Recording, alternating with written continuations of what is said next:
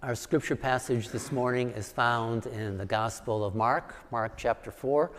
We're going to be reading the first bunch of verses up to verse 9, starting at verse 2 of Mark chapter 4.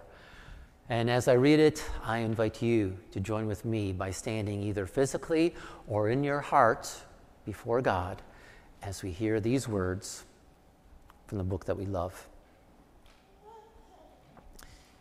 He taught them many things by parables, and in his teaching said, "Listen, a farmer went out to sow his seed.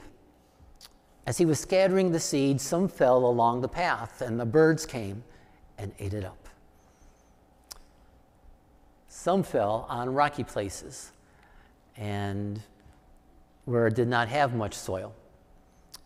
It sprang up quickly because the soil was shallow, but when the sun came, the plants were scorched and they withered because they had no root. Other seed fell along the thorns, which grew up and choked the plants so that they did not bear grain.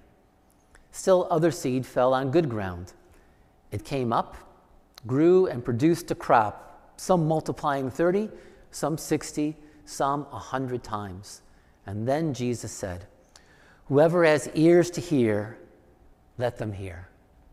God's very word. Thanks be to God. You may be seated.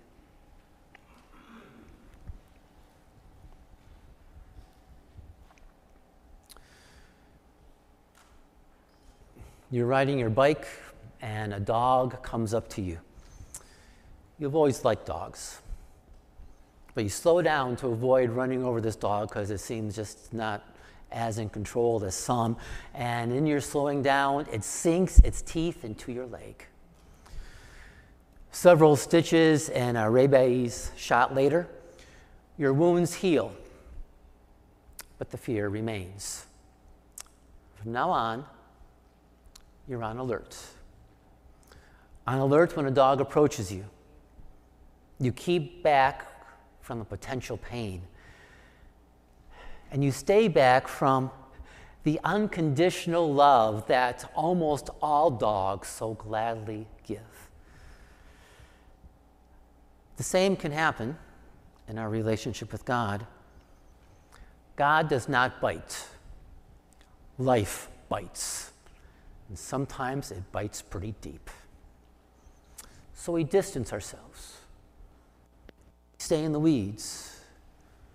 We stay hidden from God, even blaming him for the bite itself. Like Adam and Eve, we hide amongst the trees. We hide from God like they did, though we do it in different ways, right? And instead of entering into the pain with God, we avoid any potential pain. And in doing so, we avoid God. Staying back from the unconditional love that God always gladly offers. In this parable, Jesus shares ways in which people initially stay hidden from God.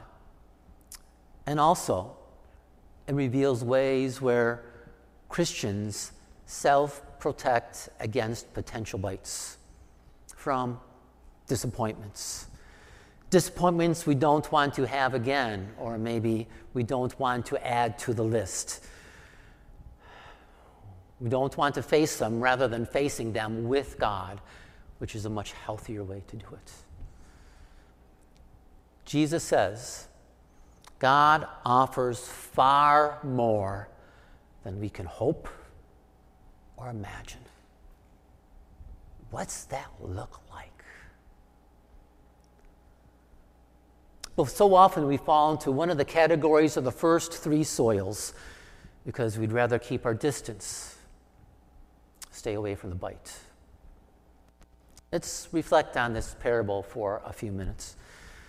Looking first of all at the setting about why Jesus would use this kind of parable.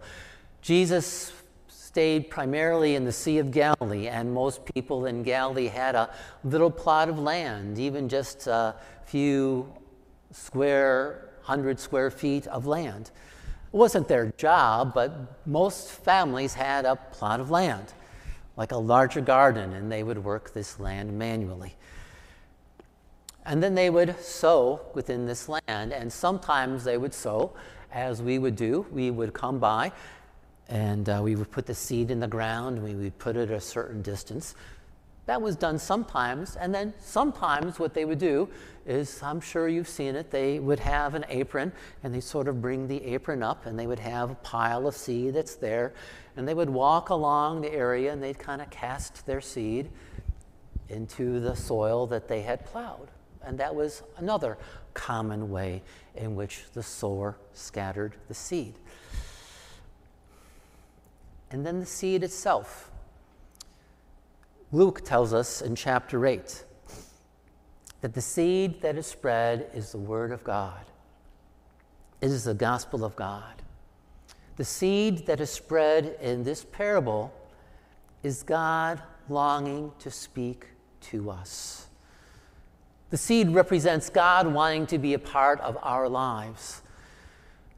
And Jesus was the perfect messenger whose work on the cross, in the tomb, in the resurrection, provided everything that we need in order to allow God not just to speak, but to find a home within our hearts.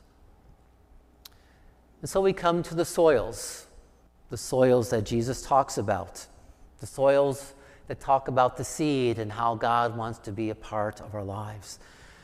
And most people can identify with one of the four soils. This is how I really learned about this parable some 20 years ago. One of the first times that I was there, the bus stopped, the leader dragged us out into fields, and that's where we were. And I was standing right here, and the leader said to me, "Do you know where you are?" In a field. Okay. Do you know that you are in a parable? Okay. Do you know what parable you are in?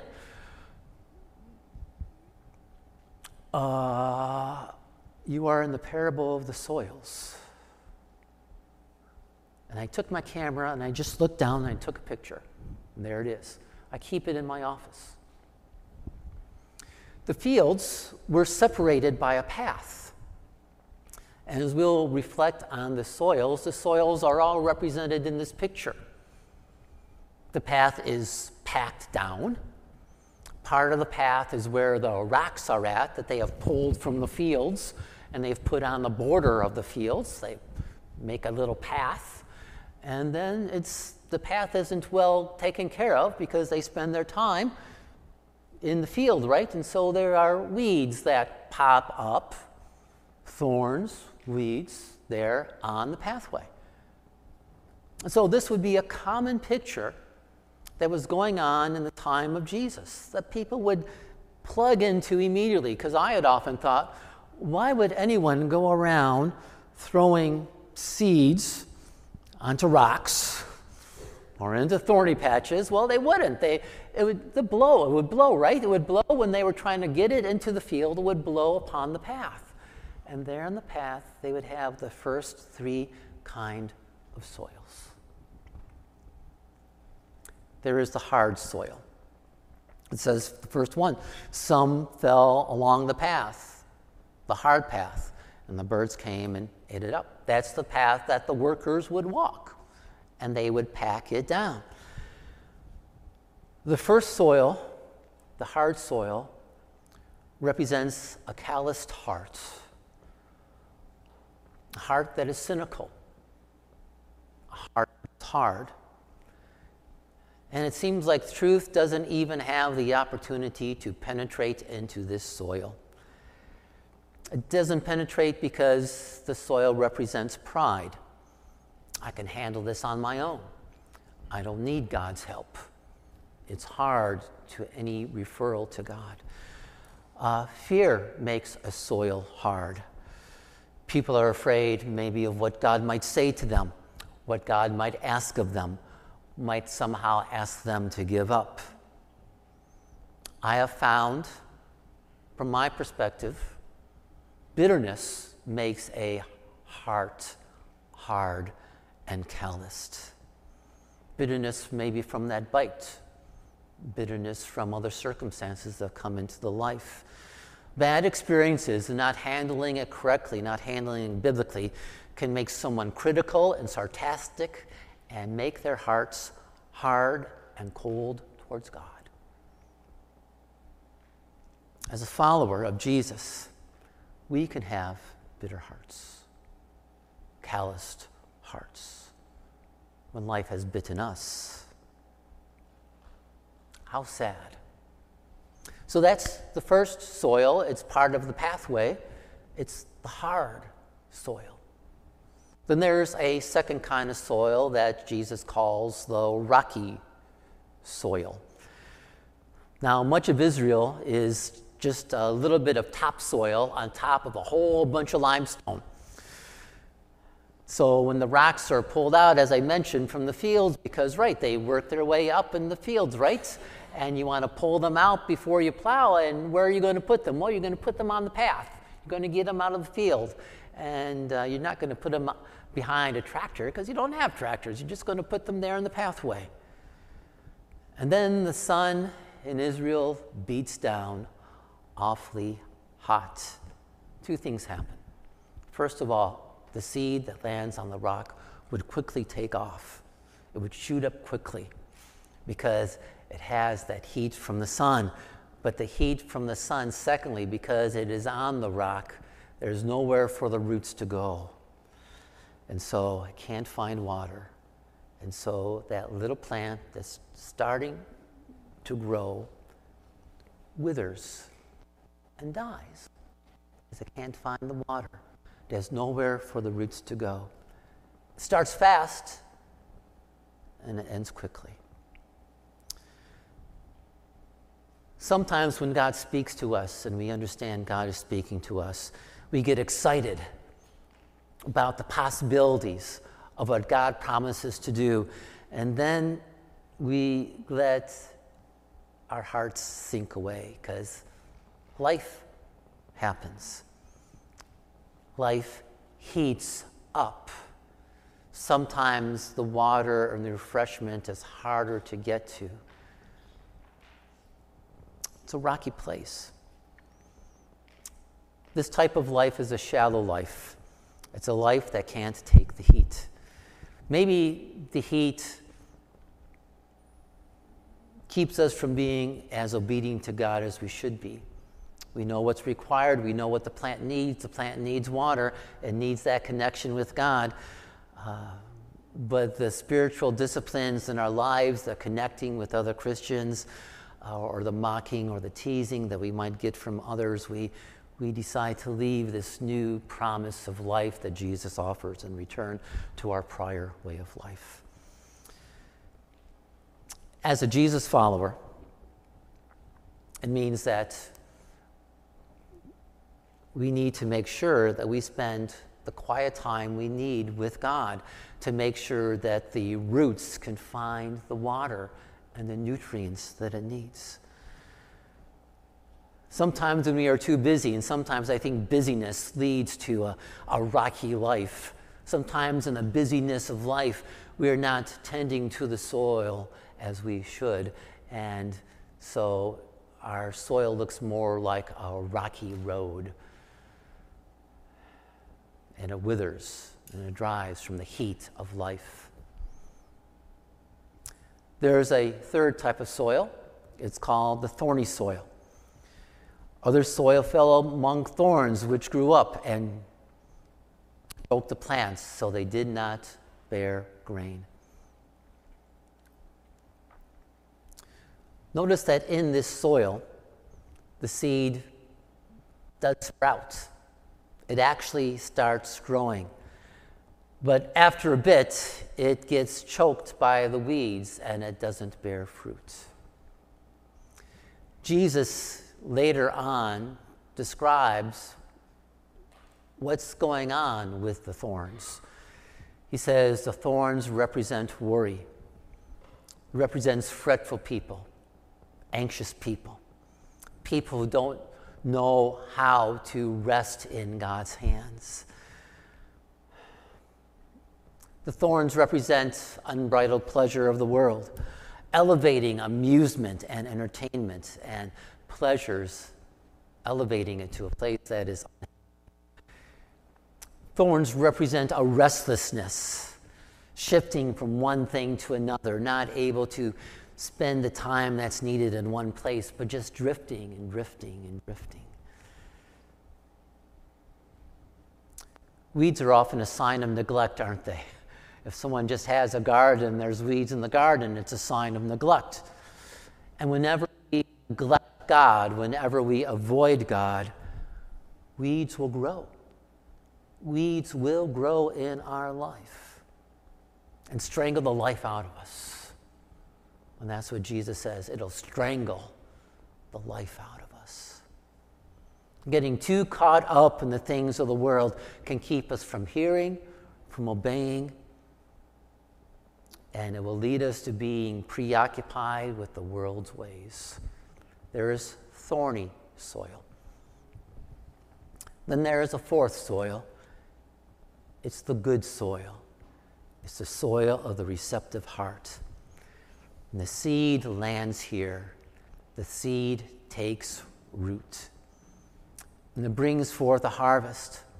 This is a heart that responds to God's initiative and to God's ongoing relationship with us.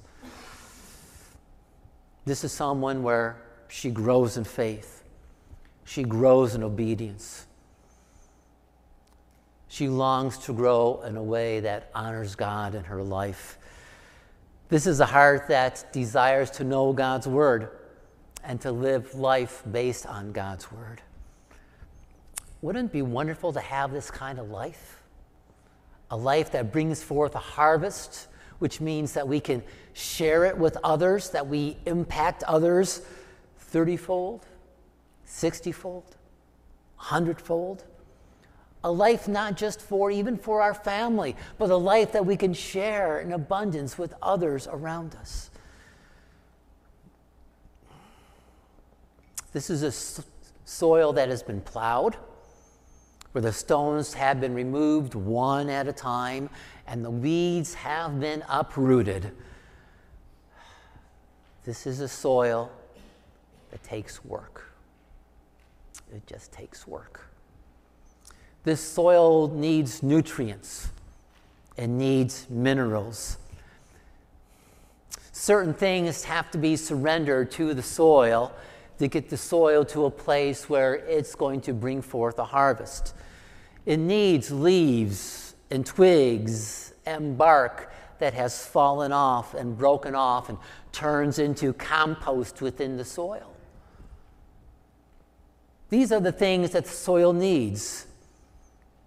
Things that need to die in the soil. And the smell is not often pretty, but this is what is needed. This organic material that is broken down, that makes the soil rich, is called in the Greek humus. It's the word that we get the word humility from. It literally means to be brought low. It's about taking things and letting them decay, having the right things decay. Selfishness, pride, bitterness, and letting that become the fodder within the soil to let God work for.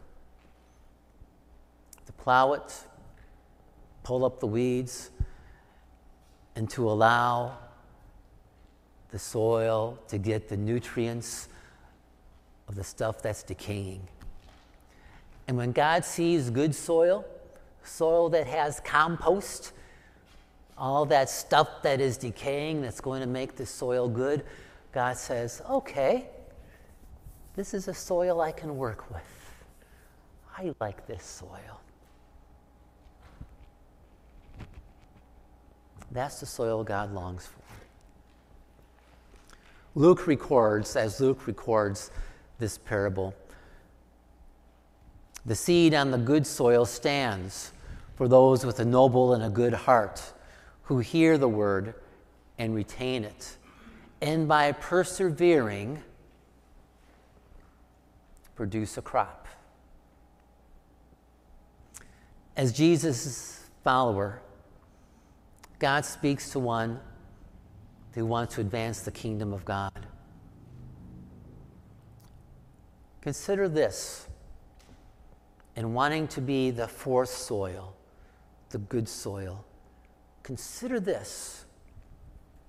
Consider saying, yes, God, even before you know what he's going to ask you. Before God tells you something,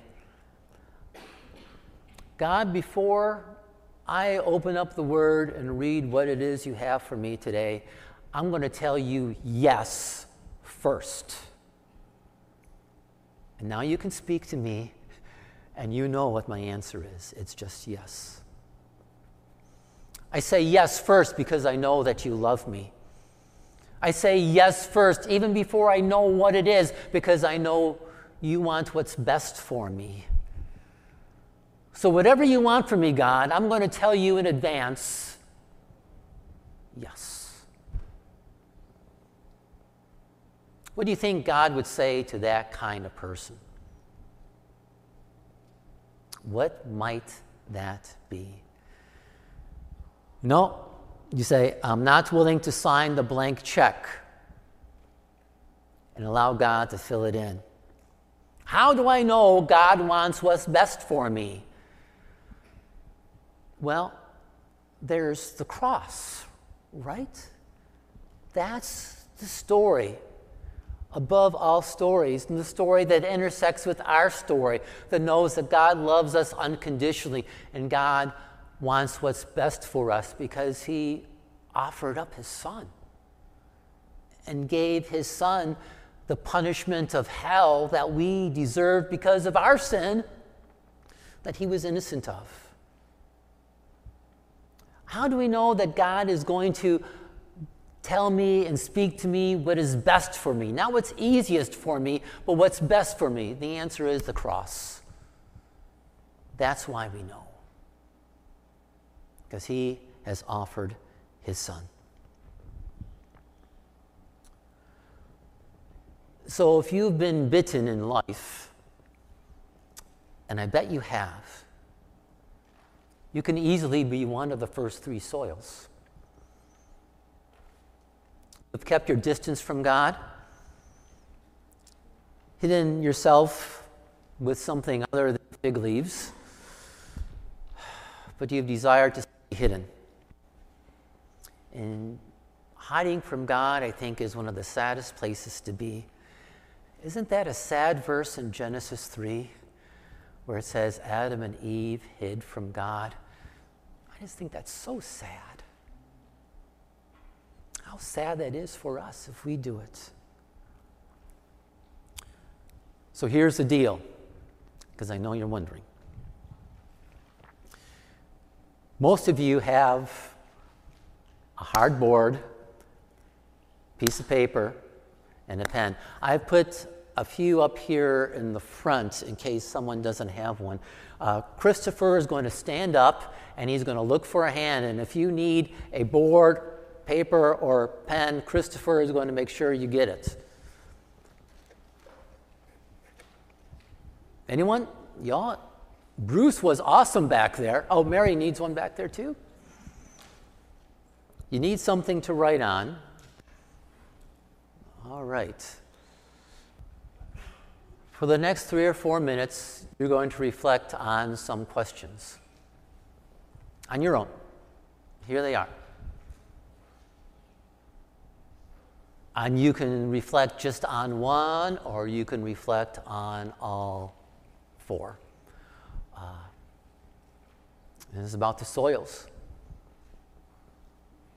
What soil comes to mind as the one of why people don't come to Jesus initially? How about followers of Jesus? Which one really kind of keeps them away? Have you ever been soil 1 through 3? What does a 4th soil look like? And have you ever been bitten in such a way that it has made it very hard to be that fourth kind of soil.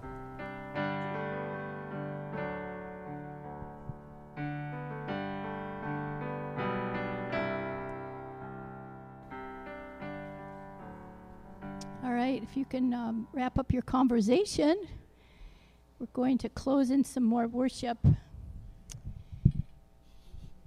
And as we've talked about the different soils, the rocky, thorny, hard, and fertile soil, there is one thing that we always know is true.